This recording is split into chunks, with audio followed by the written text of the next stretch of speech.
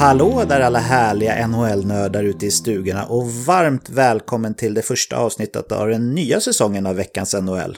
Världens nördigaste NHL-podcast på svenska. Det har varit en härlig sommar där vi, som ni säkert redan vet, släppte ett avsnitt per dag i hela augusti i vår sommarspecial. Och vi har under sommaren här fått en hel del nya lyssnare som nu, vi givetvis välkomna till en ny säsong av veckans NHL. Våran tanke med det här avsnittet är lite att stänga sommarspecialen och summera hur blev det egentligen när vi delade ut alla de här betygen. Hur skulle det sett ut om det var våra betyg som gällde för NHL? Och jag, Patrik Andersson, jag är absolut inte ensam om att sitta här och nörda ner mig i NHL, utan jag har delvis med mig David Kvicklund. Hallå där David. Hallå där Patrik. Och givetvis också Olof Sylvén. Hallå Olof. Tjenare. Tjena. Jag tänkte så här killar, nu när vi har fått en hel del nya lyssnare så tänkte jag att vi skulle ta tillfället i akt och berätta lite mer om oss själva. Vi kommer ju ha 3 avsnitt här innan pucken släpps för säsongen.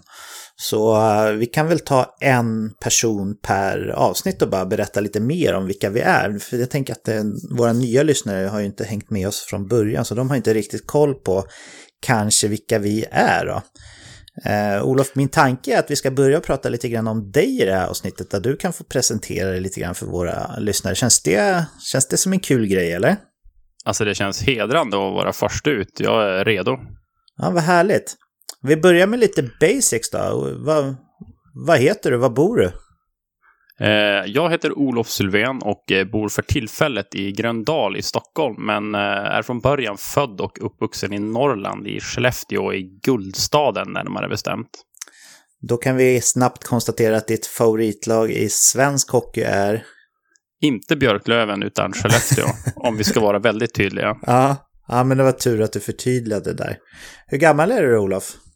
Ja, men jag är 35 år gammal. Alltså jag är lika gammal som Mark Giordano, insåg jag ju här i augusti när vi körde sommarspecialen på Calgary. Ja, men det är ändå en fin ålder att kunna dela den ihop med Mark. Vezina Trophy Mark, eller hur? Ja, men det är lite så jag eller Vezina, han har väl inte blivit målis än, va? Norris Trophy får vi väl ändå säga. Norris Trophy är det, ja. Sen vet jag inte om min så här, idrottsliga peak är just det här året när jag är 35, men det är en annan historia. Ja, han kanske har formtoppat lite annorlunda än dig där. Mm. Vad gör du när du inte sitter och babblar om NHL då, Olof? Ja, då jobbar jag dels med kommunikation och marknadsföring i Upplandsbro, och på fritiden sysslar jag även med film en hel del, och sen såklart är den här podcasten Veckans NHL då en stor tidsslukerska. Mm. Det är en feminin podd vi har. Ja, men alltså jag tänker det, varför inte? Ja, faktiskt, vi behandlar ju mycket med vördnad och sådär, så det passar ju fint. Ja. David, hade du några frågor till Olof? Ja, men det har jag absolut. Jag och Olof har ju pluggat ihop och känt varandra ett gäng år, så att jag har ändå lite koll på vår historik tillsammans. Det var ju väldigt, kommer du ihåg hur vi träffades i plugget där? Det var ju lite lustigt. Jag är från Mariestad då, kan jag ju avslöja för er lyssnare som inte känner till det. Olof är ju då från Skellefteå, det vill säga Norrland. Ja, det odefinierbara Norrland. Det odefinierbara Norrland, ja. Och det var ju så på nollningen där så var det ju så att jag hade ju med mig då Norrlands guldöl. Och du hade ju med dig Mariestads öl. Så där var ju liksom en total connection direkt mellan oss där. När vi såg varandras ölsorter där, och då förstod jag att här kan vi bli vänner. Och det får ju fint ut, måste jag säga. Ja, det krävs ju inte mycket i ett sånt läge, alltså i början där under en nollning, för att man ska liksom så här klicka liksom. Nej, det var en enkel och fin genväg till vänskap där ändå. Ja, sen kommer jag också ihåg första gången jag var hemma hos dig, så hade du en vad heter det, sån här skomatta i hallen med Leksands emblemet på. Och då skojade jag lite grann där och tyckte att det var ju det var ju passande, och så torkade jag av skorna där. För jag tror att första året i plugget, var inte det att Skellefteå hade gått upp då och Leksand ner eller något sånt? Jo, det kan mycket väl stämma. Det var ju början på Skellefteås glansdagar och Leksands dekisdagar kan man väl säga lite grann. Så att, ja, så jag fick lida lite där, men så det tog jag väl på något vis. Skönt i alla fall att Skellefteås glansdagar är över och Leksands dekisdagar är kvar då. Ja, men Leksand är på väg upp skulle jag säga. Ja, herregud Patrik. Nu får du vakta din tunga alltså. Nu börjar det bli lite vansinnigt. Nej, men jag är också lite nyfiken på en annan grej. På tal om hockey och dekis eller inte dekis. Vad det gäller Skellefteå och kanske sådär. Ditt bästa hockeyminne? Ja, det är lite knivigt. Det känns som att det finns ju många att välja mellan. Det beror lite grann på vad man definierar som bästa hockeyminne. Ett starkt hockeyminne som jag har, det var ju när Ove Krupp avgör Stanley Cup-finalen 1996 i tredje overtime. Men jag tror inte att det är mitt bästa hockeyminne. Ett annat bra hockeyminne som jag faktiskt delade med dig, David, det var SM-finalen 2013 när Erik Forsell gjorde 4-0 då mot Luleå, och det var liksom den sista avgörande matchen, och då var det klart och då var det en enorm lättnad.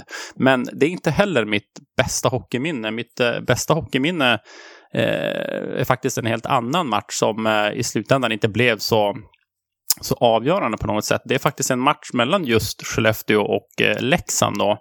Och det här var en match som utspelade sig den 1 april 2005, och det är ju kvalserien, och jag vet att alla ni lyssnare som har tittat på kvalseriematcher, särskilt på plats då, vet vilken otrolig nagelbitande och ångestladdad typ av hockeyserie det var. Och jag tycker det är lite synd att den har försvunnit, kvalserien ifrån svensk hockey. Jag skulle gärna säga att den kom tillbaka. Men i alla fall då 2005, då hade ju Skellefteå huserat många år i andra divisionen här, och det var liksom det talades om kvalseriespöken och att man alltid väckte ner sig när det gällde som mest och så vidare. Men det här året, det var ett år när det började kännas som att det var någonting nytt i vårluften. Det var som att ett självförtroende hade ingjutits i hela bygden här, och kvalserien hade ju börjat väldigt bra för Skellefteå också. Jag tror man hade 3 vinster, en lika match och en förlust på de 5 första omgångarna då, där man bland annat hade kryssat mot Leksand i första omgången.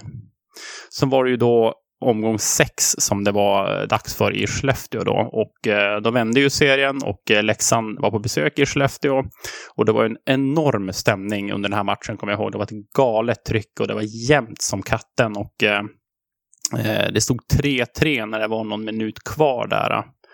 Och sen drabbade sig då Leksand, tyvärr får man säga, från din synvinkel då, David, av en utvisning, vilket ledde till att det blev powerplay för Skellefteå. Och då kliver ju den gamla NHL-bekantingen Drake Berhovsky då, som man hade värvat in i och med att det var en lockout då, och pangar in 4-3 med 21 sekunder kvar, och Magnus Wernbloom skymmer framför mål, och det var en sån otroligt positiv stämning på läktaren då. Alla bara skrek rakt ut, och det var en gammal tant som jag ingen aning vem var, kastade sig över mig och kramade mig och sådär. Så att det är nog mitt bästa hockeyminne ändå, just på grund av den här stämningen och den här framåtandan som fanns i luften, och det kändes som att det var ett år när det vände för Skellefteå på allvar, och vi kände att men vi har nog stora chanser att ta oss tillbaka till elitserien trots allt. Ja, härlig anekdot där. Ja, det blev en väldigt lång anekdot. Sen blev det ju inte så det året då, tyvärr då, men jag vet inte om ni kommer ihåg den här Chad Hintz-historien utspelades ju senare under den kvalserien då, så att, men ja, det är en annan historia. Har du något sämsta hockeyminne då? Eller är det bara positiva tankar som finns kvar av den här sporten? Nej, är man uppvuxen i Skellefteå som jag och började kolla på hockey någonstans där i början, mitten av 90-talet, så är det ju mest mörka minnen man har kvar från de här tidiga åren då. Men det absolut värsta hockeyminnet, det är definitivt från kvalserien 2004. Jag vet inte, jag kan tänka mig att du kommer ihåg det här också, David.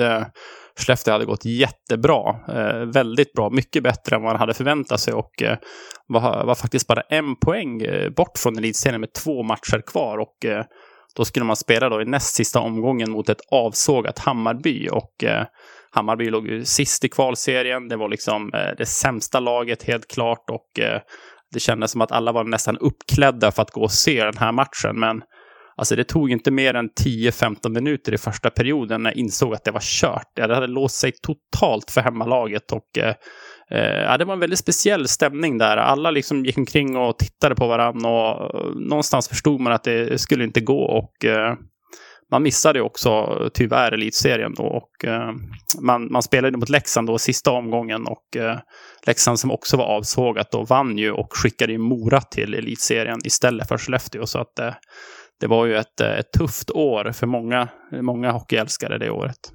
Ja, det var väldigt skumt, även från mitt perspektiv där när Leksand spelade upp Mora. Det var ju Niklas Eriksson, om ni kommer ihåg, forwarden i Leksand, som dessutom gjorde ett avgörande mål och sköt upp sin brorsa som då spelade i Mora vid tidpunkten också då. Så att det var en väldigt speciell match. Jag kommer ihåg att det var helt tomt i hallen i Leksand där, för folk var ju helt förstörda liksom, så att det var ju inte en käft där i princip, men Leksand på isen presterade helt plötsligt mycket bättre än de gjort på bra länge, så att det var en skum situation, och skumt för både Skellefteå och Leksand, och tråkigt såklart att det blev som det blev. Även i den matchen var det ju tydligt, nu såg jag på tv, men att det skulle inte gå. Jag tror att Leksand hade väl Johan Backlund i mål också då, tror jag. Ja, det stämmer. Inte det? Jo, det stämmer.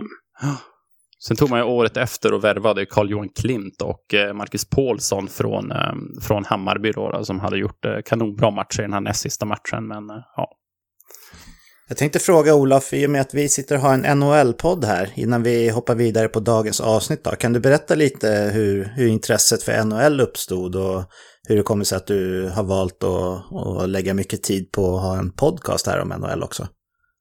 Ja, alltså mitt NHL-intresse, det sträcker sig ju till början av 90-talet också. Det började väl i samband med att jag började kika på Skellefteå AIK då, och ni kommer säkert ihåg att hockeykort var en jättestor grej då, så att på något sätt blev det naturligt att man kom in på NHL då, och man samlade ju och läste på statistik från de här spelarna liksom dagarna i ända, och där tror jag mitt NHL-intresse grundlades på något sätt. Sen när jag blev äldre, kanske någon gång i högstadiet så trappades det väl av lite grann för att komma igång på allvar igen under gymnasiet, och vi spelade det här fantasy hockey Small World-spelet, och då kom jag ju verkligen in i NHL igen då. Sen tappades det av lite grann igen, och sen för att kanske 3-4-5 år sedan på allvar blir en stor grej om fritidsintresse igen då. Och då var det ju en gång fantasy hockeyn som verkligen tog tillbaka mig till NHL då. Mm. Men jag har alltid följt, men inte på den här extremt nördiga nivån som jag vill påstå att jag gör nu då. Ja, nej, men det kan jag skriva under på. Du har en nördighet i ditt NHL-intresse som få kan mäta sig med, och det är vi stolta över. Eller hur, David? Mm. Ja, verkligen. Ja. Tusen tack för den här lilla genomgången, Olof. Det är skönt att lyssnarna får lära känna dig lite bättre här, och vi får se nästa vecka om vi kör David eller mig då med en liten specialstudie. Men vi hoppar väl vidare till dagens avsnitt då, eller vad säger ni, killar? Yes. Vi kör.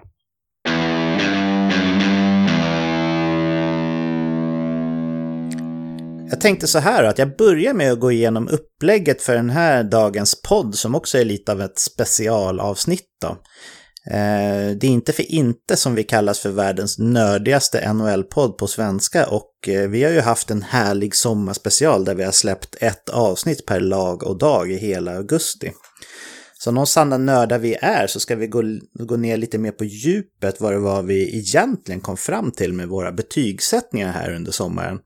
Och det är faktiskt så här att en av våra härliga lyssnare som kallar sig för Eken, eller Profeten Eken på Instagram då, har tagit sig tiden och sammanställt alla våra betyg här från hela sommaren i en grym Excel-fil som vi har använt oss av för att sortera fram lite olika roliga och nördiga perspektiv som vi kan diskutera. Först och främst då får vi säga tusen tack till Eken, eller hur, killar? Vilket jobb han har gjort åt oss. Verkligen. Vilket stora applåder. Grymt. Ja, verkligen. Och det känns ju också härligt för oss som nördar att kunna analysera vad det var vi faktiskt kom fram till också. Så det passar perfekt så här som ett litet avslutningssegment nästan av hela vår sommarspecial då. Jag tänkte så här att det vi ska gå igenom då, om ni håller med mig, det är att vi går igenom topp 5 och botten 5 lag fördelat på varje position. Jag tänkte att vi skulle gå igenom topp 5 och botten 5 lag för totalbetygen när man räknar ihop alla lagdelar. Sen tänkte jag bara att vi skulle kunna som skoj då kika på hur slutställningen skulle bli i varje division om våra betyg vore den totala sanningen. Vi kan väl avslöja att vi kommer ju kommande 2 avsnitt här innan pucken släpps så kommer vi ju tippa. Så det här är ju inte våran slutgiltiga tippning, men om vi bara liksom betygsätter målvakt, backar och forward som vi gjorde i somras då, så är det ändå lite kul att se hur positionerna skulle ha blivit om det var våra betyg som avgjorde det. Och sen så tänkte jag också att till slut att vi kan berätta lite om hur den nya säsongen kommer att se ut då, som vi har tänkt oss från och med nästa vecka när det blir lite mer vanligt format på avsnittet igen. Känner ni er redo grabbar och kastar in i sammanställningen av våra betyg från i somras eller? Vi kör. Ja, vi börjar med att gå igenom de 5 topplagen för målvakter då, om vi kollar på våra betygssnitt. Hur känner ni där killar? Ska jag gå igenom och bara dra alla 5 på en gång eller ska jag säga typ 5, 4, 3, 2, 1 och sen diskuterar vi allt eftersom? Hur känner ni? Jag tycker det är en härlig countdown att du börjar med 5 och sen vandrar uppåt så det blir lite dramatik. Ja, precis. Vi gillar dramaturgiska takes här i veckans NHL. Men på just målvaktspositionerna då har vi faktiskt 3 lag som är delade 3, alltså 3, 4, 5 då. Och då har vi Anaheim, Boston och Florida. Och det är spännande att höra vad ni säger om den här trion killar. Ja, vi har ju Florida och Anaheim som har båda har ju 2 varsin stark etta på målvaktspositionen som såklart ligger till grund för deras höga betyg från oss. Sen Boston har ett litet annat, där har man ju Tokarask men en god backup också i Jaroslav Halak som då fullgjorde ett högt betyg på ett annat vis då kanske man kan säga, men ja, jag tycker ändå det är rimligt att de här lagen återfinns på en hög position ändå vad det gäller målvaktskategorin, tycker jag. Ja, hur känner du Olof? Nej, men det känns som att alla de här lagen har ju en väldigt bra etta och sen så Boston har en väldigt bra backup också. Men det som jag framförallt tänker på när jag ser de här 3 lagen, jag tänker lite grann på Bobrovsky i Florida. Det ska bli väldigt intressant att följa hans utveckling i Florida kommande år. Alltså jag ser nog han som den bästa målvakten i NHL de senaste 3-4 åren. Definitivt, men nu är det ett nytt spelsystem, det är nya spelare, det är ny coach och så vidare, så att jag skulle inte bli förvånad om det kanske darrar lite grann i början för Bobrovsky i Florida här. Men ja, det återstår att se. Ja, men jag håller med. Det känns som att utav de här 3 lagen då, som vi har som delad 3 så är det precis som du säger David, att det är Florida och Anaheim, där tycker jag ändå att det finns en tydlig etta. Jag tycker väl kanske personligen att Anaheim har lite säkrare backup än vad Florida har, i alla fall på pappret då. Och sen i Boston, där har vi ett tandempar som är riktigt, riktigt starkt då. Så det skiljer sig ändå lite i struktur på de här 3. 2 då på listan, där har vi Dallas. Hur säger ni om det då?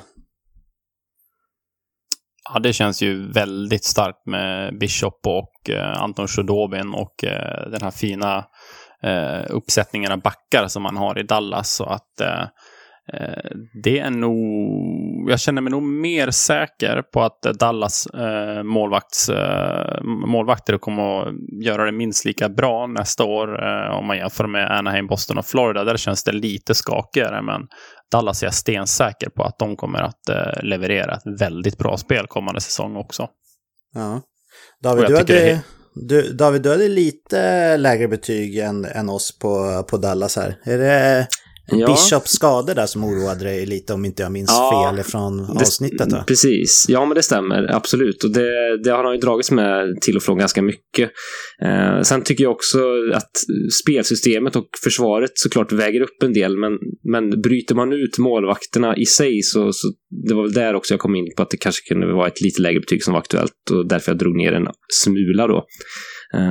Dallas har haft ett jättebra försvarsspel och som sagt ett spelsystem som har har byggt de här målvakterna också, ser jag till viss del då. Sen har de presterat bra individuellt också, men jag tycker att lagets prestation framför har varit så pass gott försvarsmässigt så att det har dragit upp siffrorna en del kanske då.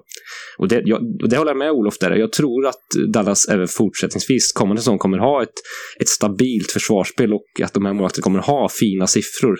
Så jag håller med att det känns som ett säkert val vad det gäller målvakter som kommer prestera bra och ha fina siffror.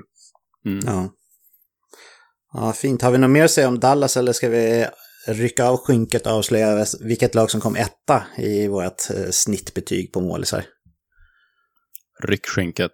Jag rycker skynket och det blev då Tampa Bay Lightning, så där får vi väl nästan säga att det är till mångt och mycket tack vare Andrei Vasilevskiy, eller sticker jag ut hakan då, killar? Nej, det gör det ju inte. Vessina-vinnaren är ju här och då är det väl ingen skräll så att det bästa betyget hamnar här också då. Jag gillar ju verkligen Andrei Vasilevskiy, det har jag varit inne på tidigare också. Jag tycker att han har en kombination av att både vara atletisk och kunna göra matchavgörande räddningar som ser svåra ut, samtidigt som han har en hög lägstanivå också. Så att jag gillar verkligen han som målvakt, och sen har man fått in en lite bättre backup nu också, så att det borgar också för att 10 från mig känns bra, och den känns fortfarande bra i magen några veckor senare här. Ja, det är intressant den där backup-frågan, för att Vasilevskiy var ju borta en del förra säsongen, och det spel vi fick se från Tampa Bays backup då var ju, visst han vann en hel del, men siffrorna var ju långt ifrån bra, så att jag tror nog kanske att Tampa Bay kände att det var en position som man behövde bli bättre på inför det här året, och det tycker jag de har blivit också.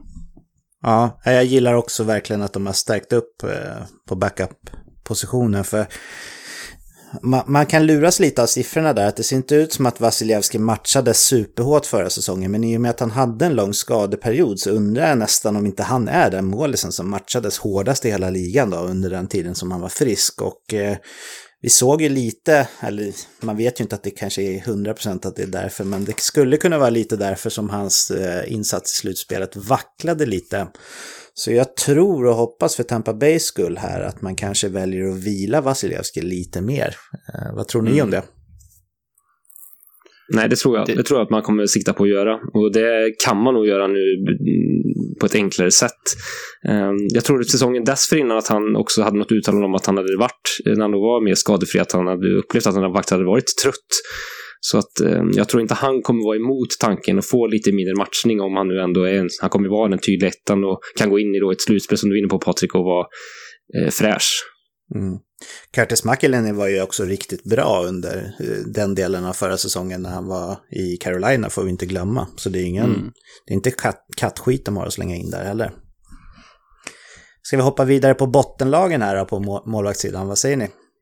Yes. Ja, då har vi delad 4. Har vi Calgary och Ottawa. Spännande att höra vad ni tycker om det, killar. Ja, det är dystert där, får man säga. Och Ottawa är ju dystert av flera anledningar såklart än bara målvaktspositionen. Men ja, det ser ju inte så bra ut där, kan man ju säga. Och det är också inte där heller. Nej, och där har vi också Craig Anderson som har varit också väldigt skadebenägen sådär. Och Anders Nilsson vet vi inte riktigt vart vi har, trots allt, som om man nu ska vara en första målvakt här. Om det är nu tanken så är det inget att hänga julgranen kanske precis. Så att, och Calgary hade ju även i fjol ett ganska rassligt målvaktsspel, men presterade ju ändå gott som lag. Men målvaktssidan är fortfarande väldigt svag där, så att det finns väl rimlighet att de ligger här nere också. Ja. De spelar ju väldigt offensivt, Calgary också, får vi ju inte glömma bort. Så att det är kanske inte det enklaste laget att vara målvakt i, men det är klart att det känns lite osäkert med riktigt kära.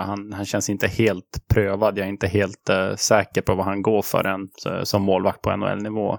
Men jag tror också att det finns möjlighet för han att göra en bra säsong. Jag målar inte alltid svart, men osäkerhetsfaktorn är ganska stor för min del, det är den.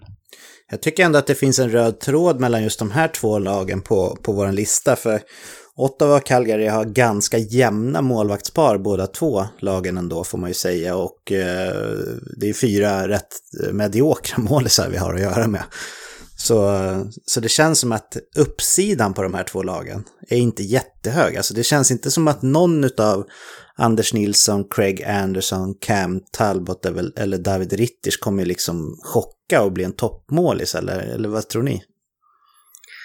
Nej, jag ser lite större skrällpotential ändå i Calgarys målvaktspar, där vi dels har en Rittich som inte är så prövad på NL-nivå och därmed kanske möjligtvis har en större utväxling som vi inte har sett, även om han är inte ung liksom, det är han ju inte, men han kanske kan ha någonting mer erbjudande än vad han redan har visat. Och en Cam Talbot som bitvis, nu är det ett bra tag sedan, men ändå har visat under sin NHL-karriär att han har en ganska hög högsta nivå när allt faller på plats.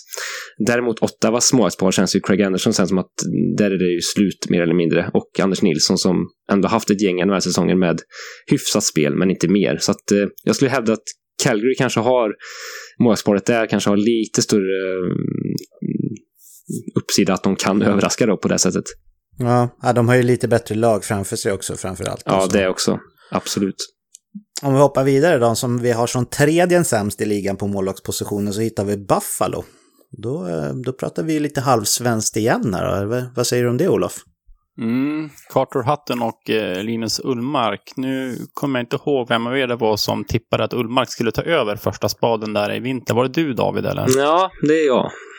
Ja, men det känns som att Carter Hutton, när han kom in i Buffalo, så var det väldigt stora förhoppningar på honom, och de har han ju inte riktigt levt upp till, och det har ju inte Buffalo som lag heller, så att lite svåranalyserat. Men om man ändå ser på den sample size som de här målvakterna har haft de senaste åren, så ser det ju långt ifrån jättebra ut. Tvärtom så ser det väl ganska dåligt ut, och jag tycker både att Hutton och Anton här har en hel del att bevisa den här säsongen, och jag tror också att målvaktsspelet kommer att bli viktigt för Buffalo om man ska lyckas ta de här kliven framåt som vi har hoppats och trott att de har möjligheten att göra nästa år. Så att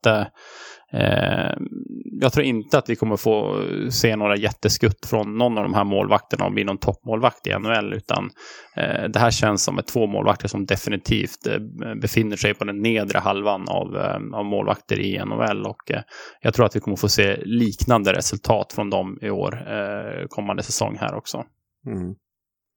Ja, det är väl den här delen att de faktiskt har stärkt upp sin backsida ganska rejält. Det är väl den kanske som skulle kunna hjälpa deras siffror lite grann. Men jag håller med om att ingen av de här 2, alltså Hutton har ju dessutom blivit ganska gammal, eller hur? Han är väl en bit över 30 nu, va?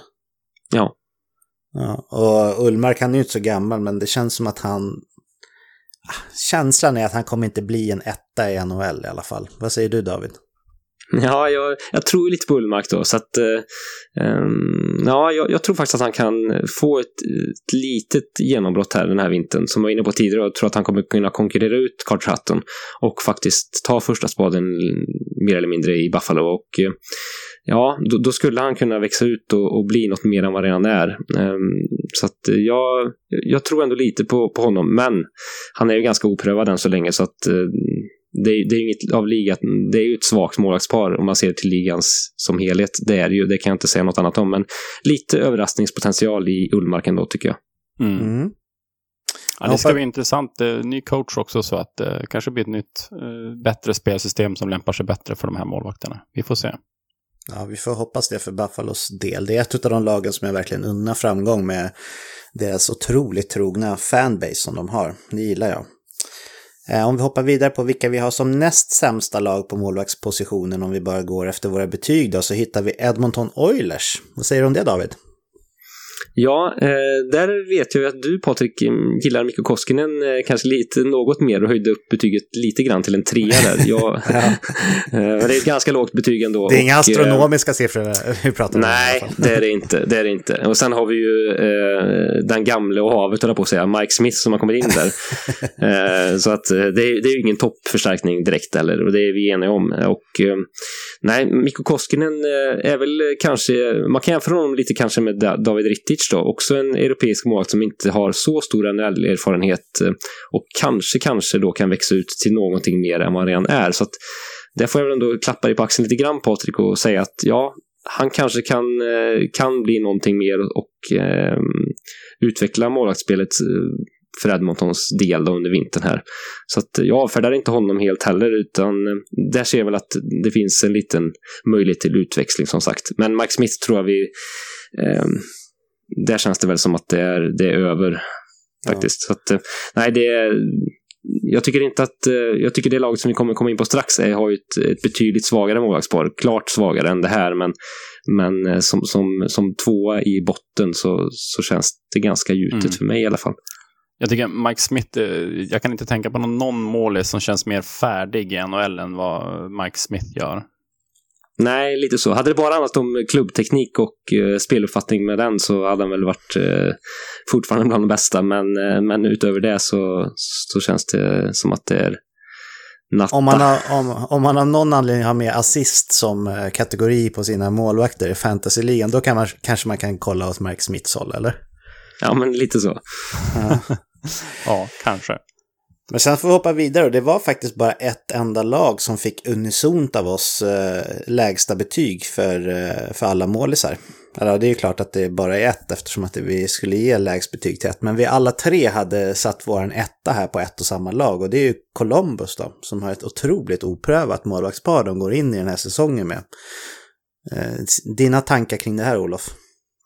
Ja, jag har ju varit inne på det här förut, att Sergej Bobrovsky är den spelare som kommer att vara den största förlusten för något NHL-lag under kommande säsong, och jag tror att Bobrovsky har varit på något sätt ryggraden i det här laget, och som har gjort att det här laget har kunnat presterat ändå ganska bra under de senaste åren. Nu försvinner han. Kvar blir Jonas Korpisalo, som har funnits i klubben x antal år, som jag inte tycker har visat att han är en duglig NHL-målvakt, trots att han, när han har fått chansen i Columbus, trots att han har varit där ett antal år. Han är bekant med klubben, hur man spelar, coachen och allting. Han har inte tagit den chansen. Och bakom honom så har vi också då Elvis Merzlikins, som kommer direkt från Europa, som blir ett väldigt oprövat kort. Vi såg ju visserligen Mikko Koskinen förra året komma direkt från Europa och ta en första spade i NHL. Men jag tycker ändå att det finns alldeles för många frågetecken i målvaktsparet i Columbus för att jag ska kunna ge något annat än det absolut sämsta betyget. Och jag blir inte förvånad om Columbus kommer ge sig ut på målvaktsjakt under kommande säsong här. Nej, jag instämmer. Har du någonting att tillägga till det här, David? Nej, jag instämmer i precis allt där. Det känns som ligans svagaste målvaktspar, punkt. Känns så konstigt också att de inte har valt att satsa på något säkrare kort, i och med att de har tappat så mycket spelare. De har ju försökt fått in spelare också, men just målvaktssidan, där är det som att de litar fullt på de här två, och det tror jag kan bli ett misstag faktiskt, men ja. Det är väl svårt också liksom. Det känns som att målvaktsmarknaden är inte så himla stor, och de här toppmålvakterna, det är ganska stor skillnad mellan toppmålvakterna och det här liksom mellan eller undre skiktet, eller vad man ska säga. Jo, men hur hade Robin Lehner stått sig i förhållande till de här två till exempel? Ganska högt skulle jag säga, va? Mm. Ja, så. Absolut. Sen kan jag förstå att man väljer Chicago före Columbus. Det kan jag också förstå.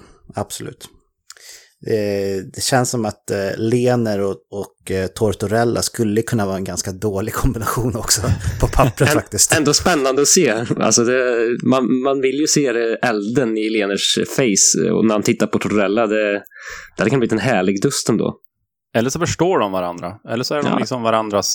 Det blir liksom yin och yang här. Ja, vi får hoppas att Lehner spelar ut sitt kontrakt och går dit, och så får vi se hur kombinationen Lehner och Tortorella skulle se ut på riktigt. Mm. Vi hoppar vidare på backarna då, och börjar med de 5 lagen som har fått högst genomsnittsbetyg bland backarna i våran sommarspecial. Så har vi 3 lag som är delad 3 då. Och då har vi bland annat laget som du utnämnde till ligans bästa 4, Olof, Minnesota. Ja. Och sen så har vi Tampa Bay och Toronto. Så det är spännande att höra. Olof, har du någonting att utveckla här? Ja, men jag tycker nog att det kan vara NHLs bästa 4 faktiskt. Nu har ju visserligen Carolina värvat Jake Gardiner här, så att de ger sig väl definitivt in i den den diskussionen också. Men om vi nu pratar om deras 4 så tycker jag att den är väldigt väl avvägd med Ryan Suter, Jared Spurgeon, Matt Dumba och Jonas Brodin då. Så att jag tycker de är värda ett högt betyg. Sen om vi kikar mer av Toronto där har vi också Tyson Barrie och Morgan Riley tillsammans med ett par andra backar, och det känns också som en intressant mix mellan offensiva spjutspetsar, du har några defensiva killar och sen har du allt-i-allo-spelaren i Jake Massin där, så att de är också värda ett högt betyg. Jag tycker Toronto är väldigt spännande att ha med, alltså att de kom så högt upp här, för kollar vi inför förra säsongen, då tror jag att vi skulle ha satt Toronto ganska långt ner om våran podd hade funnits då och vi hade haft en sommarspecial då i det parallella universet. Men att de nu, i alla fall till våra betyg då, räknar så här topp 5 till ligan, det tycker jag är ett superstarkt betyg till Kyle Dubas som faktiskt har byggt om deras backsida på ett väldigt smidigt sätt, trots att man ligger klistrade mot lönetaket. Det är nästan unikt skulle jag vilja säga. Buffalo har ju också gjort om sin backsida väldigt mycket, men där har man ju haft löneutrymmet åtminstone att göra det. Så jag är väldigt imponerad över hur Kyle Dubas har byggt om den här backsidan. Och vad säger ni om det? Ja, jag gillar ju Cody Ceci där väl också, och sen har vi också Timothy Liljegren bland annat som kommer underifrån, så att det är en fin mix där, och Morgan Riley och Tyson Barrie är 2 spelare som passar in väldigt bra i det här offensivt lagda Toronto också, så att jag tycker de förtjänar att vara topp 5 helt klart. Vad säger du, David? Ja, jag håller med. De har byggt om väldigt snabbt och på ett imponerande sätt. Så att, och även Jake Massin tycker jag är en väldigt bra brygga som vi var inne på lite tidigare, som både har en offensiv och defensiv i sig och är en skicklig tvåvägsback. Det behövs bakom de här offensiva kanonerna i Riley och Barrie. Tampa Bay har vi inte sagt någonting om. Där är det toppnamnen som drar upp betygen, gissar jag, eller? Ja, det är det ju absolut. Hedman, Sergachev, McDonough är ju tre riktigt bra backar, och sen får vi se det. Lite spännande med Shattenkirk där ändå. Sen det är inte han som drar upp dem på den här nivån, och han var ju dessutom inte tradad heller dit när vi satte betyg, om jag inte missminner mig, men det ska ändå bli spännande att se vad han kan uträtta i sin nya miljö med ett bevisa att ni hade fel år så att säga med det kontraktet han har fått här, så att en spännande spelare att följa i deras lineup också. Jag känner mig ju ganska tveksam till den värvningen faktiskt. Är Kevin Shattenkirk spelaren som de behöver i ett slutspel för att gå långt? Jag känner mig väldigt tveksam till det. Nej, jag håller med där. Jag såg inte den komma och ser inte riktigt heller kanske syftet på förhand då med vad han ska tillföra, men som sagt, han kanske då har en stor revanschlust och att det kan finnas någonting där som kan locka fram ett bra spel i honom då. Jag tycker ändå det är tydligt det här med Tampa Bay anses ju vara topputmanare till att vinna kuppen om man bara kollar på namn på spelartruppen, och då tycker jag det är tydligt här med Shattenkirk, Maroon och även lite tidigare exempel på att spelare som har lite problem gärna vill liksom signa billigt, och om det är för att det är väl det som är min fråga här egentligen. Tror ni det är för att man är sugen på att vinna kuppen, eller tror ni det är för att man tänker men i ett bra lag så kommer jag kunna boosta mina egna siffror och få ett bättre kontrakt sen? Vad tror ni är orsaken till att man väljer att signa sådana här billiga kontrakt just med Tampa killar? Varför Kevin Shattenkirk gör det, menar du? Ja, men Maroon också. Det finns ju andra exempel på tidigare att sådana här beprövade spelare har signat väldigt billigt i en contenderklubb. Är det för att jaga kuppen, eller är det för att get back on track och få ett nytt fett kontrakt sen? Vad tror ni? Jag tror det är både och faktiskt. Alla vill väl vinna. Sen tror jag också, som du säger där, att om Kevin Shattenkirk lyckas här så kommer det sannolikt bli en hel del poäng, och det kommer ge han ett mycket bättre förhandlingsläge inför kommande år här. Så att jag tror på båda anledningarna som du nämnde. Vad tror du, David? Jag tror framförallt vinna kuppen. Nu kan man inte säga det om Pat Maroon då, men annars han kanske fick blodad hand. Ja, exakt. Jag menar, har man vunnit en gång så vill man vinna en gång till. Så att det kanske finns ett sånt spel bakom där också. Men framförallt tror jag att man vill vinna kuppen och ser en möjlighet här att göra det. Så att det är väl oftast den anledningen, skulle jag tro, som kanske lockar allra främst då. Ja, där är väl Jason Spezza är väl också ett sånt exempel den här säsongen, som har skrivit ett väldigt billigt kontrakt i en tilltänkt toppklubb. Ja, precis. Jag hoppar vidare på andra platsen på våran backlista här, så hamnade Nashville Predators, och de har ju tappat en superbra back, men de fick fortfarande höga betyg av oss. Vad säger ni om det? Nej, men det finns väl tycker jag, en rimlighet att de fortfarande har ett högt betyg. Dante Fabro tror man väldigt mycket på inom organisationen också, som någon form av ersättare, om man kan kalla honom för det, till P.K. Subban. Så att det känns som att man fortsatt har en stark topp 4, och jag gillar ju verkligen Roman Josi som jag ser kan sluka ännu mer istid. Han är helt outtröttlig och kan matchas enormt mycket och fortfarande vara otroligt skicklig och ha orken att vara det. Så att jag tror inte att backsidan, trots att P.K. Subban är ett jättestort namn och en jättebra spelare, så tror jag inte att backsidan kommer påverkas supermycket faktiskt att han försvinner här. För att man kan täcka upp då dels med Fabro och de övriga 3 där. Och då Josis outtröttliga spel som gör att han kan gå upp lite istid, som jag ser det. De är ju väldigt kompletta, de här 3 toppbackarna, Ryan Ellis, Mattias Ekholm och Roman Josi, så att jag håller med ditt resonemang där. Roman Josi var ju också den spelare som tog allra flest byten i hela NHL förra säsongen. Ja, det lär ju inte minska det här året direkt. Nej. Kanske lite längre byten då. Ja, men Nashville har ju en stark backsida, det vet vi ju. Etta på listan här, bäst backar i ligan om man får gå på våra betyg bara. Där handlade San Jose. Och då snackar vi väl ändå en ganska segmenterad backsida, eller man ska säga, där vissa namn drar upp betygen rejält, eller hur? Ja, verkligen.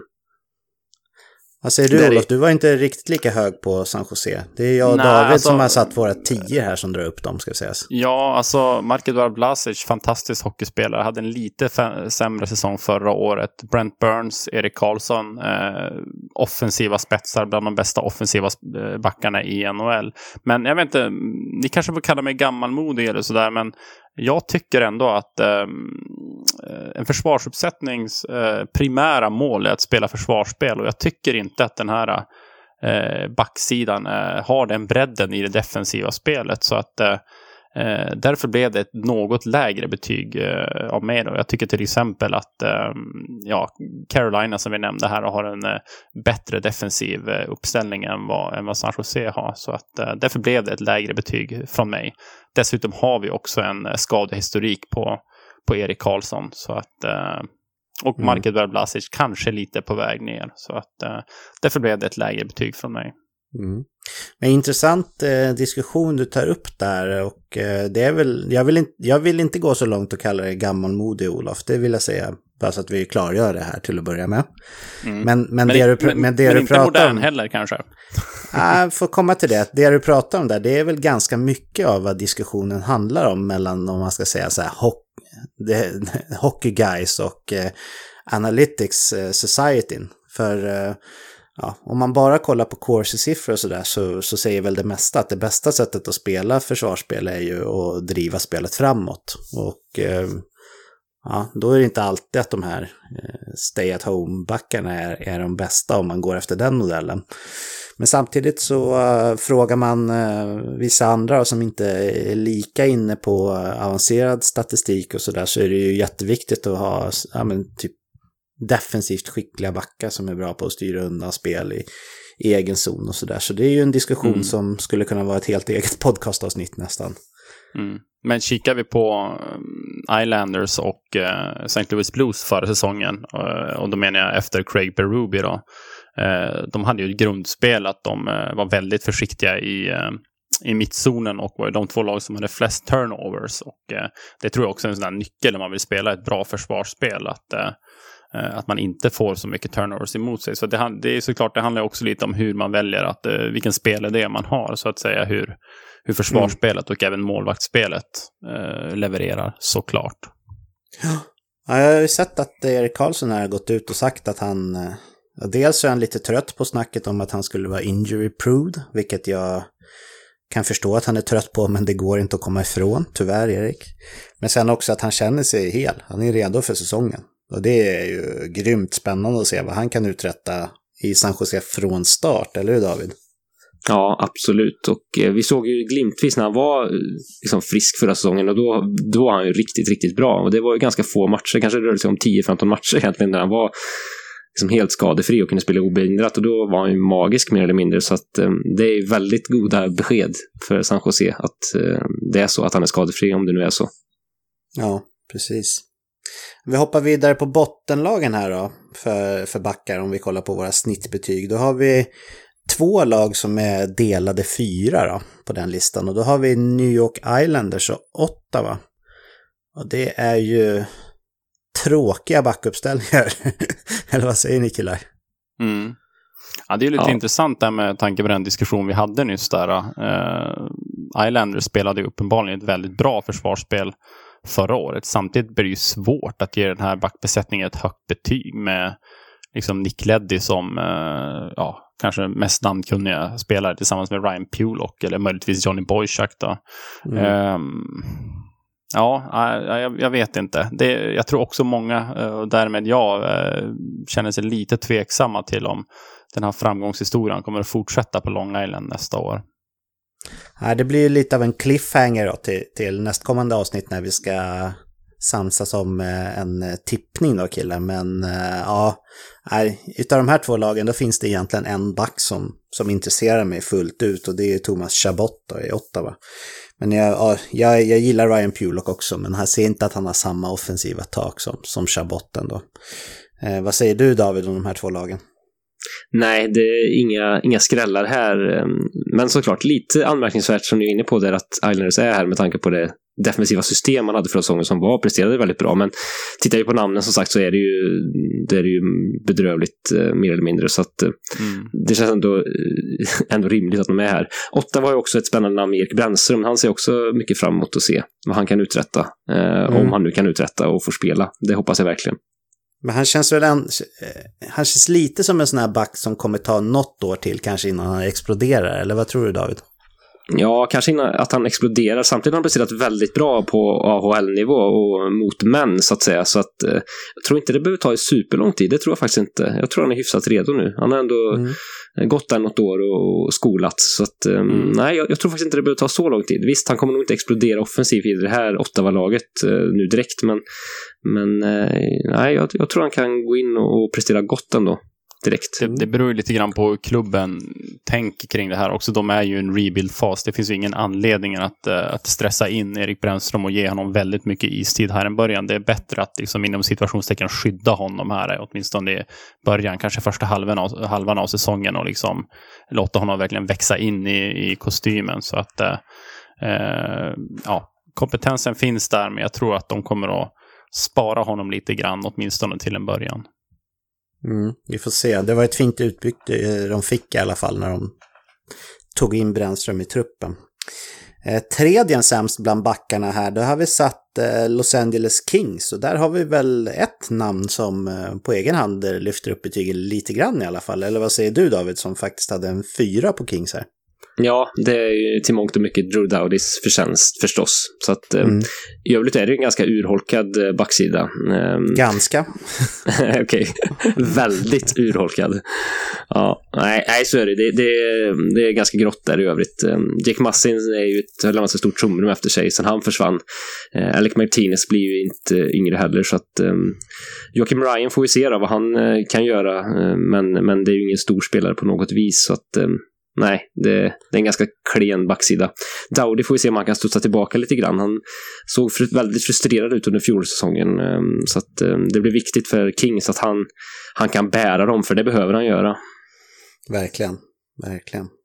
Vad säger du Olof?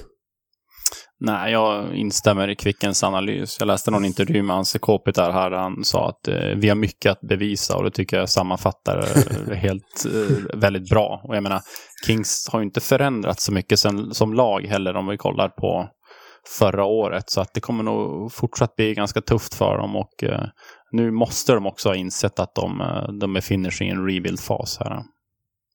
Ja, jag är inte helt säker på att de faktiskt har köpt det fullt ut som vi pratade om under sommarspecialen, men de borde åtminstone ha gjort det, absolut.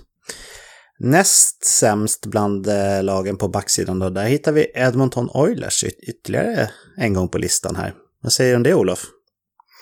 Ja, alltså det är ändå ett lag som jag tycker där det finns en hel del kompetens. Alltså Adam Larsson är en kompetent NHL-back. Oskar Klefbom är också en kompetent NHL-back. Darnell Nurse är också det, och även Bouchard är en spelare som ska bli intressant att följa den här säsongen.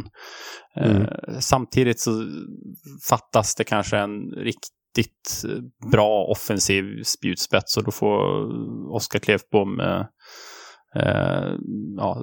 ta det som hur han vill, men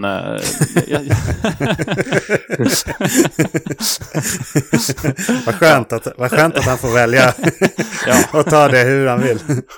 Ja, nej men alltså det finns duktiga NHL-backar här, men jag saknar spetsen, och jag tycker inte heller att Chris Russell är en spelare som man riktigt kan luta sig mot nu för tiden. Sådär.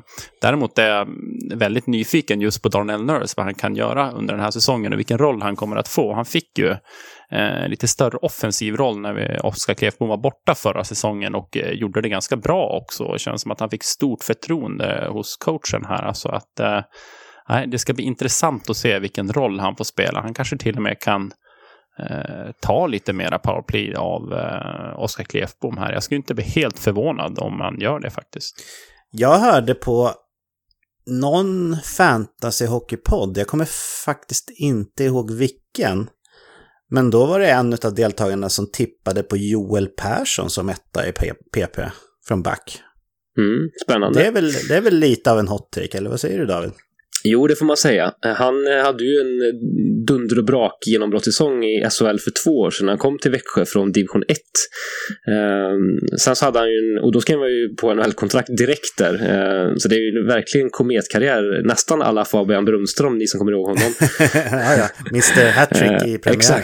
Exakt. Vi får se om Joel Persson kommer göra hattrick nu också i sin premiär. Det hade ju varit galet. Nej, det tror jag inte. Men intressant. Om han, visst, han kan, alltså det finns ju öppningar i den här backsidan, så att gör han ett bra träningsläger så ser jag inte att det är omöjligt att han kan ta en plats faktiskt. Sen och han är ju offensivt väldigt duktig, så att visst, ja, det är ett långskott, men är det i något lag det finns en sån chans, så har han ju kommit till helt rätt ställe, för att det är just det som saknas i Edmonton, en offensiv, kreativ back, och dessutom högerskjutande som han är, så är det ju, passar ju väldigt bra in här, men ja, jag ger det inte, det är ändå ett långskott skulle jag säga, att han blir ett ankare i PP direkt här. Ja, men det var ändå en kul träff. Det var ju ingen svensk podcast, utan det var ju ändå någon från OVD liksom, som hade snappat upp att han skulle vara tilltänkt då, genom någon insider. Men vi får se. Det finns ett par om buden där. Sämst i hela ligan när det kommer till backsidan, där blev Detroit Red Wings. Vad säger du, Olof?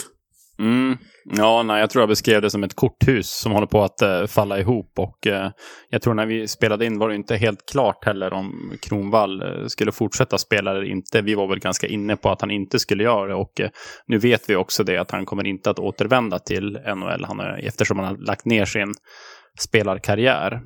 I övrigt har vi Mike Green kvar, som visserligen är en helt okej NHL-back och kan styra ett första powerplay och så, men han är också till åldern kommen, precis som i princip resten av den här backbesättningen. Filip Ronek är väl det stora tecknet där, som tillsammans med Moritz Seider, som kanske inte riktigt är färdig NHL-spelare än, då är de framtidsnamnen som är kvar. Men i övrigt en värvning av Patrik Nemeth skrämmer ingen. Jonathan Eriksson haft en jättefin karriär i Detroit, men den börjar också lida mot sitt slut. Sen läste jag något rykte om att de hade försökt att göra sig av med Danny DeKeyser också. Jag vet inte vad blir kvar då, kan man ju undra.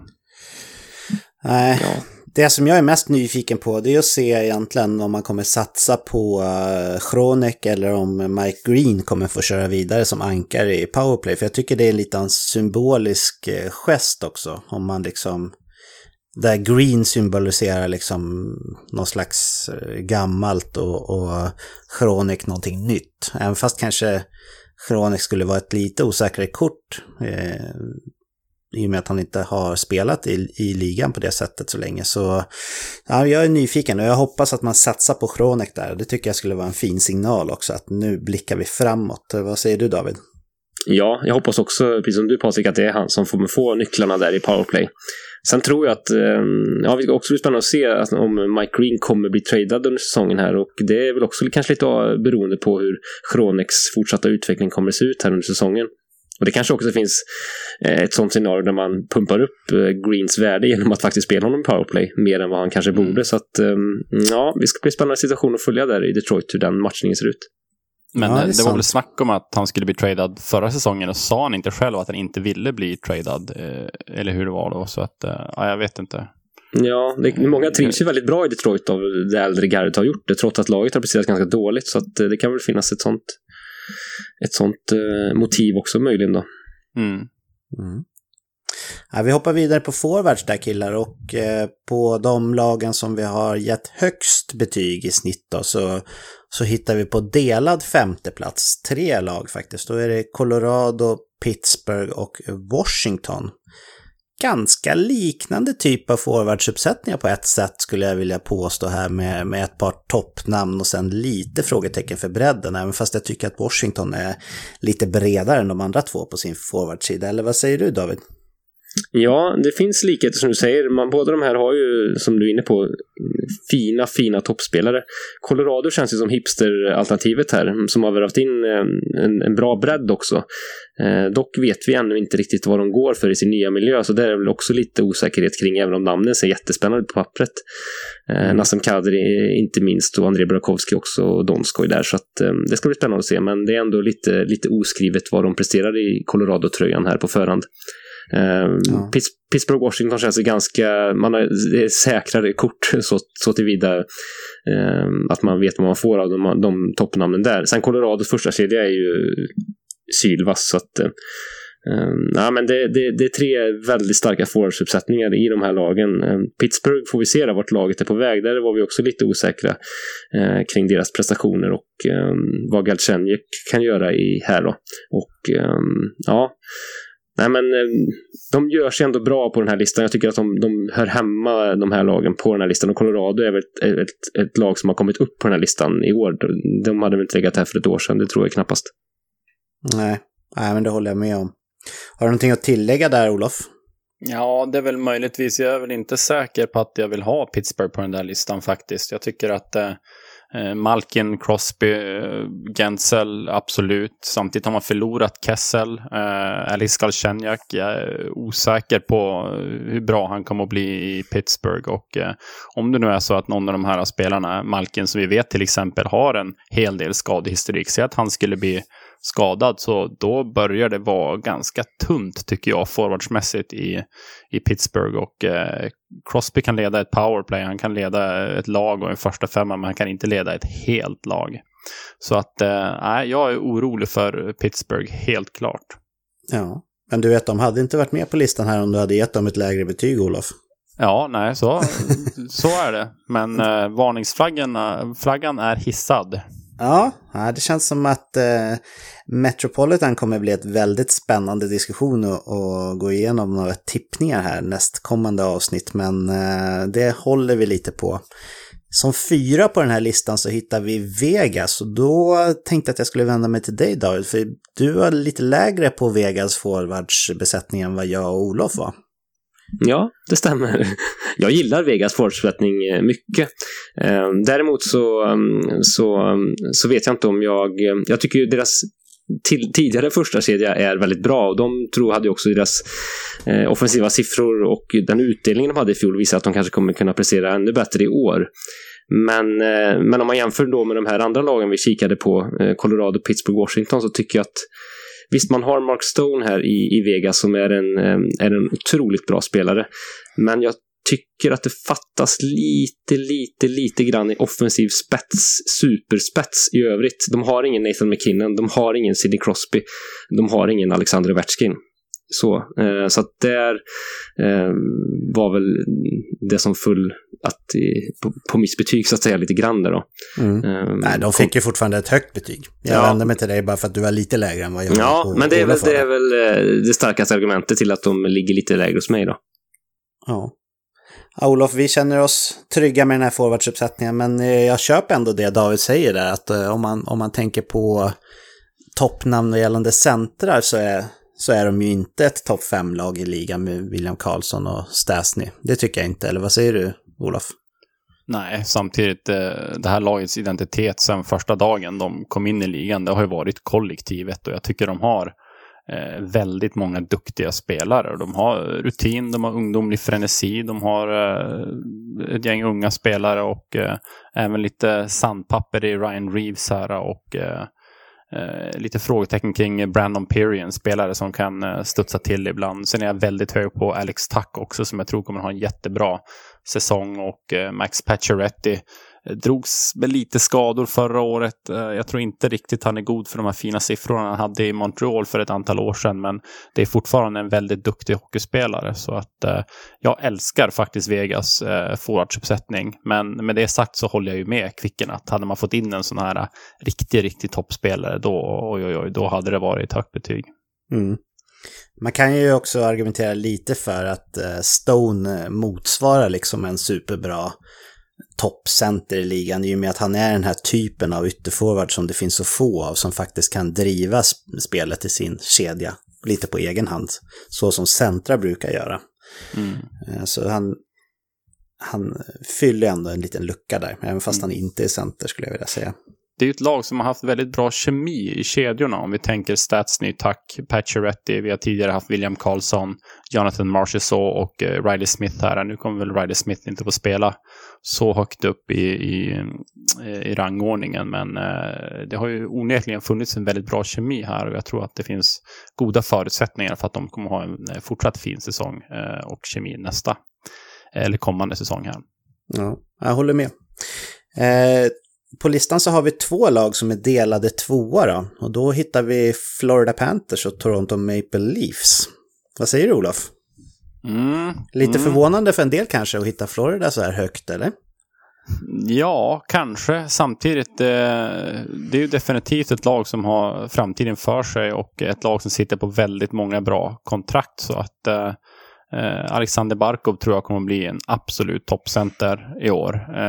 Jonathan Huber då gjorde över 90 poäng förra säsongen. Det vet jag inte om någon riktigt så komma. Yevgeny Dadonov, också otroligt duktig spelare. Jättekul att titta på i powerplay. Det var speedkulan Mike Hoffman som kom från Ottawa.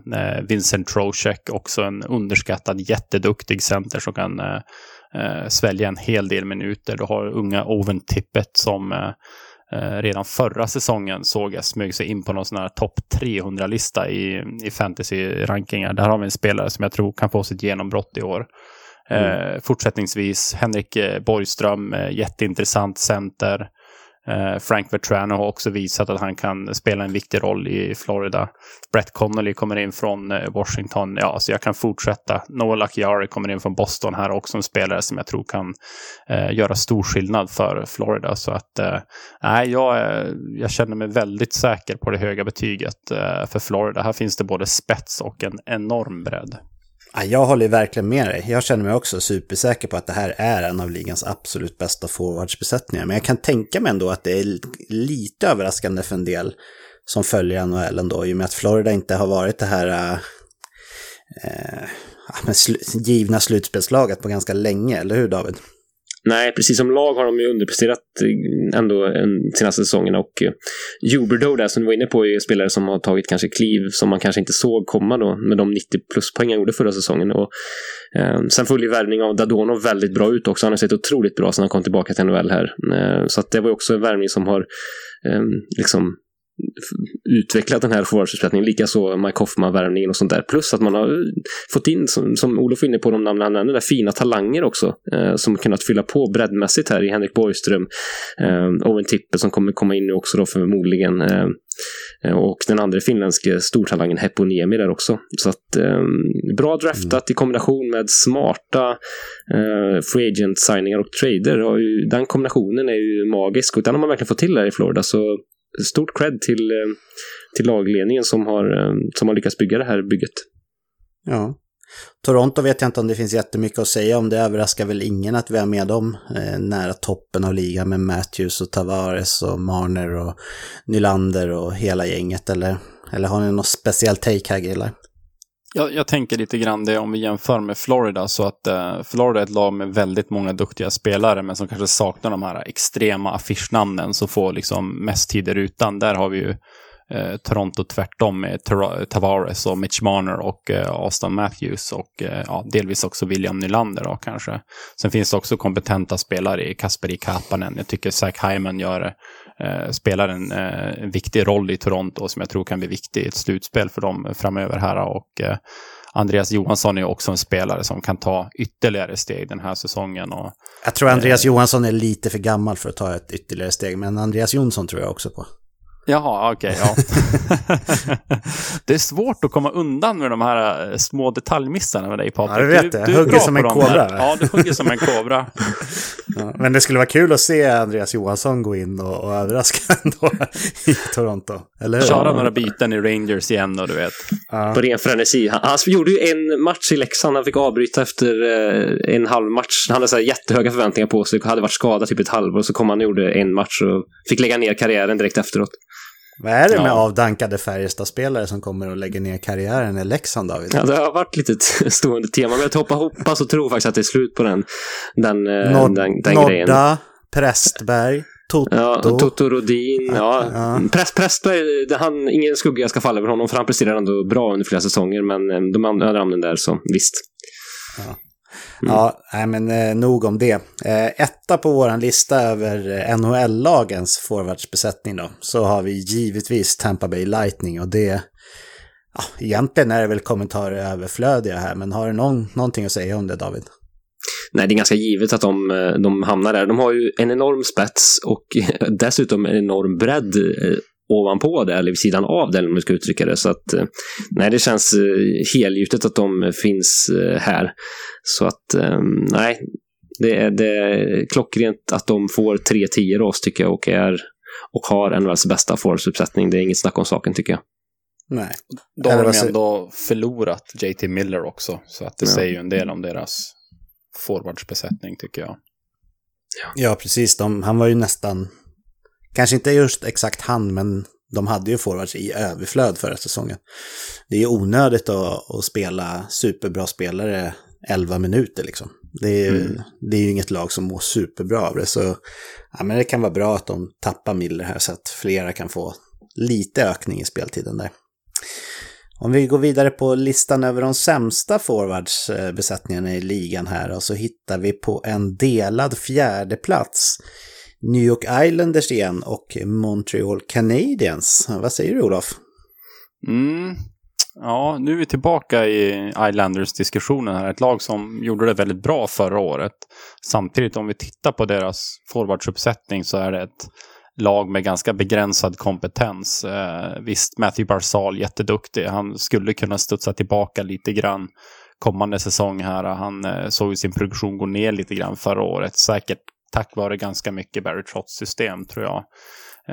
Jordan Eberle skriver man nytt med, lite ifrågasätter det kontraktet där. Jag tror det kan göra ont om några år på Long Island.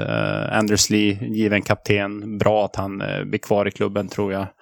I övrigt har vi Josh Bailey, Brock Nelson. Ja, Derek Brassard skrämmer ingen. Josh Ho-Sang, en spelare som måste ta kliv. Kommer han att göra det? Troligtvis inte, tror jag. Annars börjar det vara väldigt, väldigt torrt och tunt på forwardsbesättningen för Islanders. Så att, jag känner mig nog nästan mer bekväm på att ge ett lågt betyg på forwardsbesättningen jämfört med backbesättningen där faktiskt. Ja. Montreal, vad säger du om David? Jag tycker de ändå känns spännande, men det saknas ju liksom offensivt riktigt säkra kort här då. Max Domi hade en superfin fjolårssäsong, men det är en säsong där, så att det är väl lite osäkerhet kring hur han kan prestera på den höga nivån. Jag tror att han kan ligga runt de siffrorna han hade i fjol faktiskt, och det är riktigt bra i så fall. I Jonathan Drouin har man ju lite kanske då sparkapital. Jag tror fortfarande att han har lite mer att kräma ur sin hockeylåda ändå, där han har mycket verktyg i sig ändå. Så att, och sen har man en del unga namn på frammarsch också. Man har förstärkt centerpositionen senast åren riktigt bra genom draft och lite så att, och det behövde man ju verkligen, där det har fattats, det har varit stora luckor. Så att det är en ungdomlig förutsättning som jag tror har potential att växa, men det saknas ju de här stora namnen, och därför motiverar det kanske att man ligger här i botten ändå då, trots allt. Men jag tycker ju att om vi kommer ner på de lagen som är lägre på den här listan, så tycker jag att Montreal känns klart mest spännande överlag här utav de här 5 lagen vi bollar med här. Mm. Och du hade ju också lite högre betyg på Montreal, ska sägas, än vad jag och Olof hade. Så dina kommentarer är berättigade. 3 på listan då, över de sämsta forwardsbesättningen i ligan. Där hamnade Minnesota. Vad säger du om det, Olof? Ja, men det är ju ett ålderstiget lag. Det finns inte jättemycket att jubla för här.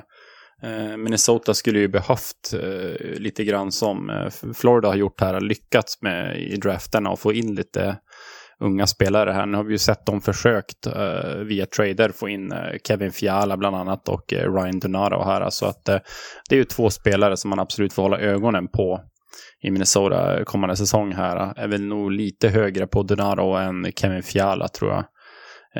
I övrigt Zucker, Erik Stahl, Zuccarello, det är spelare som fortfarande kan spela hockey och fortfarande är duktiga, men det jag vet inte, det skrämmer ingen det här. Minnesota, vi har spelare som kan spela hockey. Det är en försiktig slogan, men den kanske ändå är rimlig, att de tänker inte ut taken, det kanske är där de ligger liksom. Jordan Greenway är också en annan intressant spelare, såklart. De och Ottawa tävlar om att ha den mest modesta sloganen i ligan då. Ja, det... We're a team, säger Ottawa. Minnesota, we have players that know the game hockey. Eller Kings, vi har mycket att bevisa.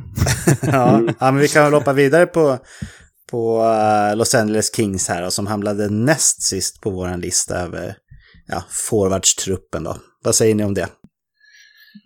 Det är ju också, precis som Minnesota, i åldersstiget i många stycken även här, och Anse Kopitar behöver ju vara på en ännu högre nivå än vad han var i fjol.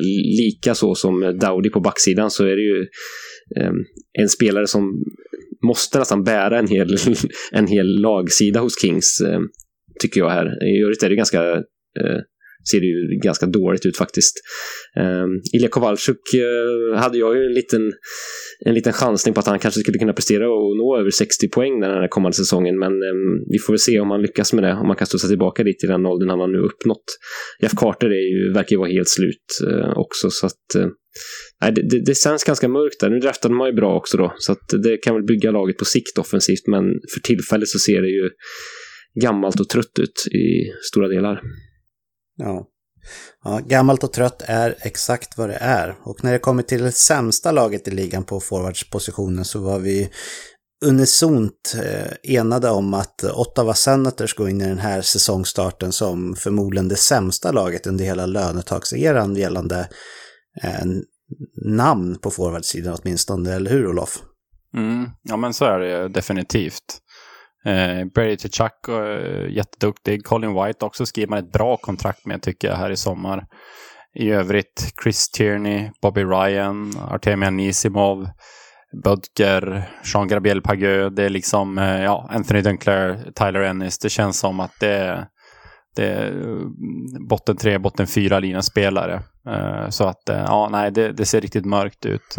Lite props som man ändå ger dem, att de har ändå lyckats göra någon form av rebuild on the fly här och fått in en hel del duktiga spelare under den här rebuilden, och jag ska inte bli förvånad om Artemi Anisimov blir tradad här innan trade deadline till exempel, och kanske även Anthony Dunclair. Så att de har ju ändå på något sätt värvat in spelare som jag tror kan ge dem någonting i utbyte långsiktigt, så att jag vill ändå ge dem lite beröm för det alltså.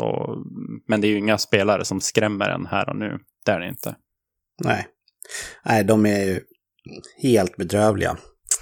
Vi är klara med positionsbetygen här och jag har ju en deadline killar som börjar knacka på dörren här. Vi är ju inte speciellt duktiga på att hålla oss kort när vi pratar NHL, eller hur? Nej, men det är härligt ändå. Så jag tänker så här att jag kommer gå igenom topp 5 lagen i genomsnittsbetyg för när man räknar ihop både backar, målis och forward då, och botten 5 med. Och sen så skulle vi prata lite grann om hur tabellen skulle se ut. Och jag kommer gå igenom det också, men vi får hålla oss lite kort här killar. Vi kommer ju dessutom tippa i nästkommande avsnitt och där kommer vi väga in massa andra saker än bara ett snittbetyg på truppen. Så det här är mer som att stänga sommarspecialen bara. Men det som jag inte skulle vilja att vi missar och hinna med här innan jag behöver springa iväg, det är att berätta lite om hur vi tänker att avsnitten kommer se ut här kommande säsong. Så vi får göra vårt allra bästa här och hålla det lite kort då. Ni får kämpa med mig killar. Vi kämpar. Men om vi kollar då på, om man slår ihop här om målvakt, försvar och backar. Topp 5-lagen i ligan bara på våra betyg. Då kom Boston 5, Dallas och faktiskt Florida delad 3, Toronto 2 och Tampa Bay 1. Tuff divisionen där. med Tampa, Toronto, Florida och Boston. Alla 4 lagen hamnar på våran topp 5. Så det är fina spelartrupper de har där om man ska få tro våra betyg i alla fall. Sen är det ju andra saker som spelar roll för hur slutpositionen blir. Ja, men spännande ändå, eller hur killar?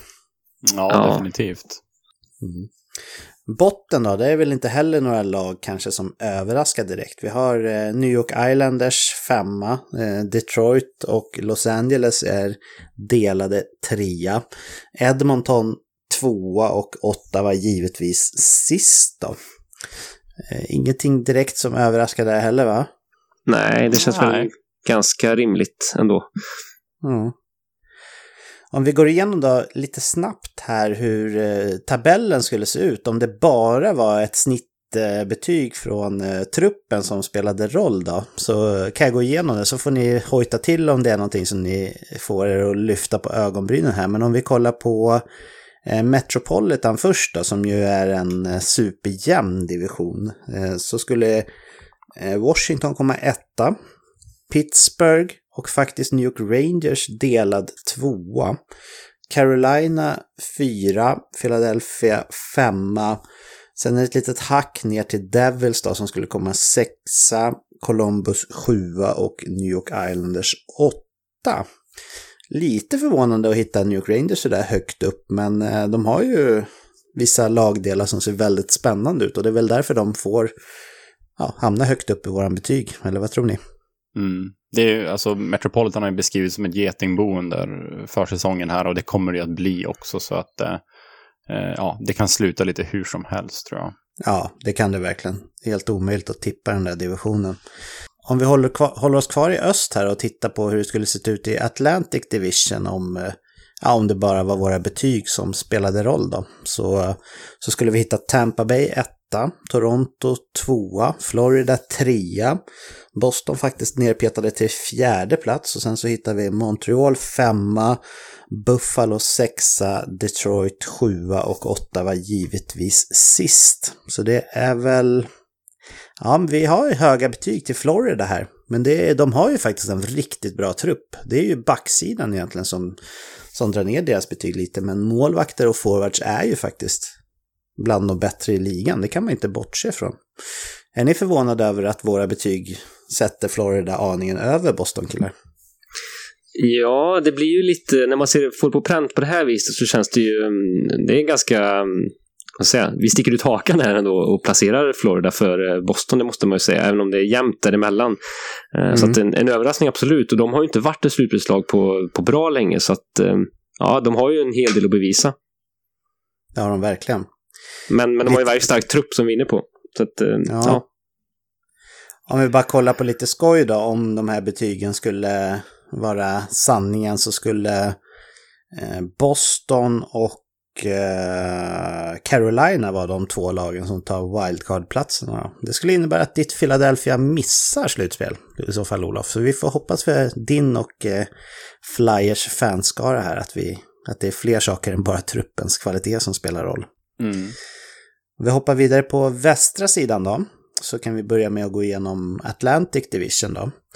Och då har vi gett San Jose högst snittbetyg följt av Vegas. Sen har vi faktiskt Arizona och Calgary delad 3. Anaheim 5, Vancouver 6, Los Angeles 7 och Edmonton sist. Här kan ju sägas då att Calgary hamnar ganska långt ner, beror ju på att vi har inte viktat här, utan de har ju ett dålig målvaktssituation och det drar ju ner deras totalbetyg rejält, eller hur killar? Absolut. Sen är det Pacific vi pratar också om, inte Atlantic. Du sa fel där. Ja, såklart. Men det är lätt. Jag känner, om jag nu hittar något fel du gör så måste jag få liksom säga. Ja, men det förtjänar jag, absolut. Man ska inte blanda ihop världshaven här. Det är inte bra för ungdomarna att tro att det ligger på fel sida. Nej. Ja, men Los Angeles aningen över Edmonton. Det är också lite anmärkningsvärt, men det är väl att... Ja, det är intressant. Ja, vi får se som sagt. Det här är ju inte våra tippningar, utan jag bara sammanställt här. Den mest spännande divisionen i väst får väl ändå sägas vara Central, heter ju den åtminstone då. Och då har vi rent betygsmässigt satt Dallas 1, Nashville 2, St. Louis 3, Chicago 4, Colorado 5, Minnesota 6 och Winnipeg sist. Här ser det lite märkligt ut. Eller vad säger ni, grabbar? Ja, det var lite märkligt. Winnipeg sist och att Minnesota är före där känns... Ja, den är man väl kanske inte helt tillfreds med, får man säga. Chicago före Colorado är också känns väl inte helt välgrundat när man ser det så här heller, kanske. Men det är... Både och, tycker jag. Nej, det kanske är jag ska inte säga, vi ska inte föregå vad vi ska komma in på i nästa kommande avsnitt här, så att det kanske finns poänger där som vi kan gå in på. Jag tycker det känns spännande att se hur våra tippningar i Central blir, för där tror jag att vi kan vara lite oense. Det är spännande. Det blir spännande att se. I och med det här då får vi faktiskt säga att hela vår sommarspecial med lite sammanfattning tack vare och med hjälp av våra lyssnare Eken då, är avslutad härmed.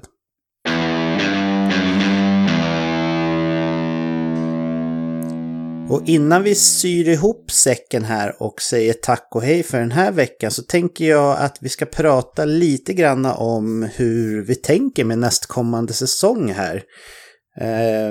Vad säger ni om det, killar, att vi pratar lite om det som komma skall? Ja, men det får vi göra. Ja. Och där kan vi börja med att säga att i slutet av säsongen så började vi med det här segmentet Snabba puckar, där vi pratar lite om vad som har hänt i lite kortare format. Vi är ju, precis som jag konstaterade här lite tidigare, ganska dåliga på att nörda ner oss ytligt, eller vad säger ni? Men vi ska åtminstone ha kvar segmentet Snabba puckar, och vi ska göra vad vi kan för att hålla det just snabbt också, eller vad säger ni? Vad säger du, Olof? Ja, absolut. Vi får öka speeden på slagskotten däremellan. Ja, precis. David, känner du taggad på lite snabba puckar? Absolut. Snabbt passningsspel vill vi ha. Ja. Dilemmat, Olof, hur går dina tankar där? Dilemmat kommer definitivt att komma tillbaka. Sen ska jag försöka skruva till det lite grann också och kanske hitta ytterligare dimensioner, men vi får se. Jag är inte riktigt helt färdig på ritbordet där, alltså att det återstår att se. Ja, men det är bra. Vi kommer inte sätta något fast intervall, utan när du hittar en intressant take på ett dilemma, då kör vi helt enkelt, tycker jag. Sen så har vi ju också sagt att vi ska ha ett nytt segment. Vi har väl inte döpt det riktigt än om det behövs, men det ska i alla fall vara ett segment där vi varje vecka berör någonting som är relaterat till fantasyhockey. Tips eller idéer och liknande så här. Så varje vecka kommer vi prata om fantasy på ett eller annat sätt. Och det tycker jag känns väldigt roligt. För jag tror fantasy, precis som du sa när du berättade om dig själv, Olof, i början där, att fantasy är verkligen ett sätt att fördjupa intresset för NHL. Att man liksom inte bara håller på ett lag eller följer ligan, utan man bryr sig verkligen på en djupare nivå. Det är få som börjar spela fantasy som inte gillar det, tror jag i alla fall. Eller vad säger du, David? Nej, men absolut. Det är en bra port in till en djupare hockeykunskap, helt klart. Mm. Det är också bra på jobbet vid fikabordet där att kunna berätta vem som hade täckte flest skott i boxplay under förra säsongen och sånt där. Ja, precis. Det är bra watercooler-snack. Ja. Och utöver de där segmenten då, som kommer vara mer eller mindre fasta, så kommer det såklart finnas en hel del andra saker som är aktuella och som vi kommer ta upp varje vecka. Men jag tänkte att du, David, du håller ju i programpunkten You Crash the Game-utmaningen, och här har vi väl lite nyheter att prata om, va? Ja, vi kommer ha vad vi hoppas och tror, en riktigt prestigefull turnering här under hösten och vintern som vi kommer kalla You Crash the Game VIP. Ja, så då kommer vi bjuda in olika hockeyprofiler faktiskt till att svara på frågor löpande säsongen, och så kommer det bildas då en liten turnering helt enkelt där om man presterar riktigt bra då kan gå vidare till ett finalspel under säsongen. Så att det kommer bli otroligt roligt att se hur de här hockeykändisarna då svettas när de får de här frågorna, får vi hoppas. Och att de kommer prestera bra också, det tror jag säkert de kommer göra. Men det kommer bli jättespännande att se hur de kommer lyckas här framöver. Så vi har en hel del fina namn tycker jag klara redan, så att det ska bli jätteroligt att se vart det tar vägen här. Mm. Ja, men det kommer bli spännande. Jag känner mig grymt taggad på att sparka igång en ny säsong här av veckans NHL. Hur känner ni, grabbar? Ja, grymt roligt. Ja. Men sådär då är det faktiskt dags att avsluta det här avsnittet som känns för mig i alla fall. Jag hoppas ni håller med och att lyssnarna med som ett fint avslut på våran sommarspecial vi har haft då, i kombination om att det blir en liten smygstart på nya säsongen också här då. Kom ihåg att ni kan följa oss på sociala medier. Vi finns ju på de stora plattformarna där. Det går också bra att kontakta oss via de här sociala medierna, och det är många som gör det, och det tycker vi är roligt att snacka hockey lite mer på ett privat stadie med de som lyssnar på oss också. Och vill man mejla oss så når man oss på info@veckansnhl.se. Om ni har några tips eller förslag på deltagare som ni skulle tycka var roliga att ha med i You Crash the Game VIP, så får ni gärna höra av er till oss och tipsa om det. Det kan vara så att vi missar att tänka på något namn som faktiskt skulle vara roligt att höra också. Jag vill säga tack till alla er lyssnare för att ni delar med er av er värdefulla tid och genom att lyssna på oss avsnitt här efter avsnitt. Och tack till er killar för att ni är bäst. Jag är lyckligt lottad som får göra det här tillsammans med er. Ha en underbar vecka nu allihop som hör det här. Ta hand om er och ta hand om alla ni bryr er om, så hörs vi igen nästa vecka. Hej då! Hej hej!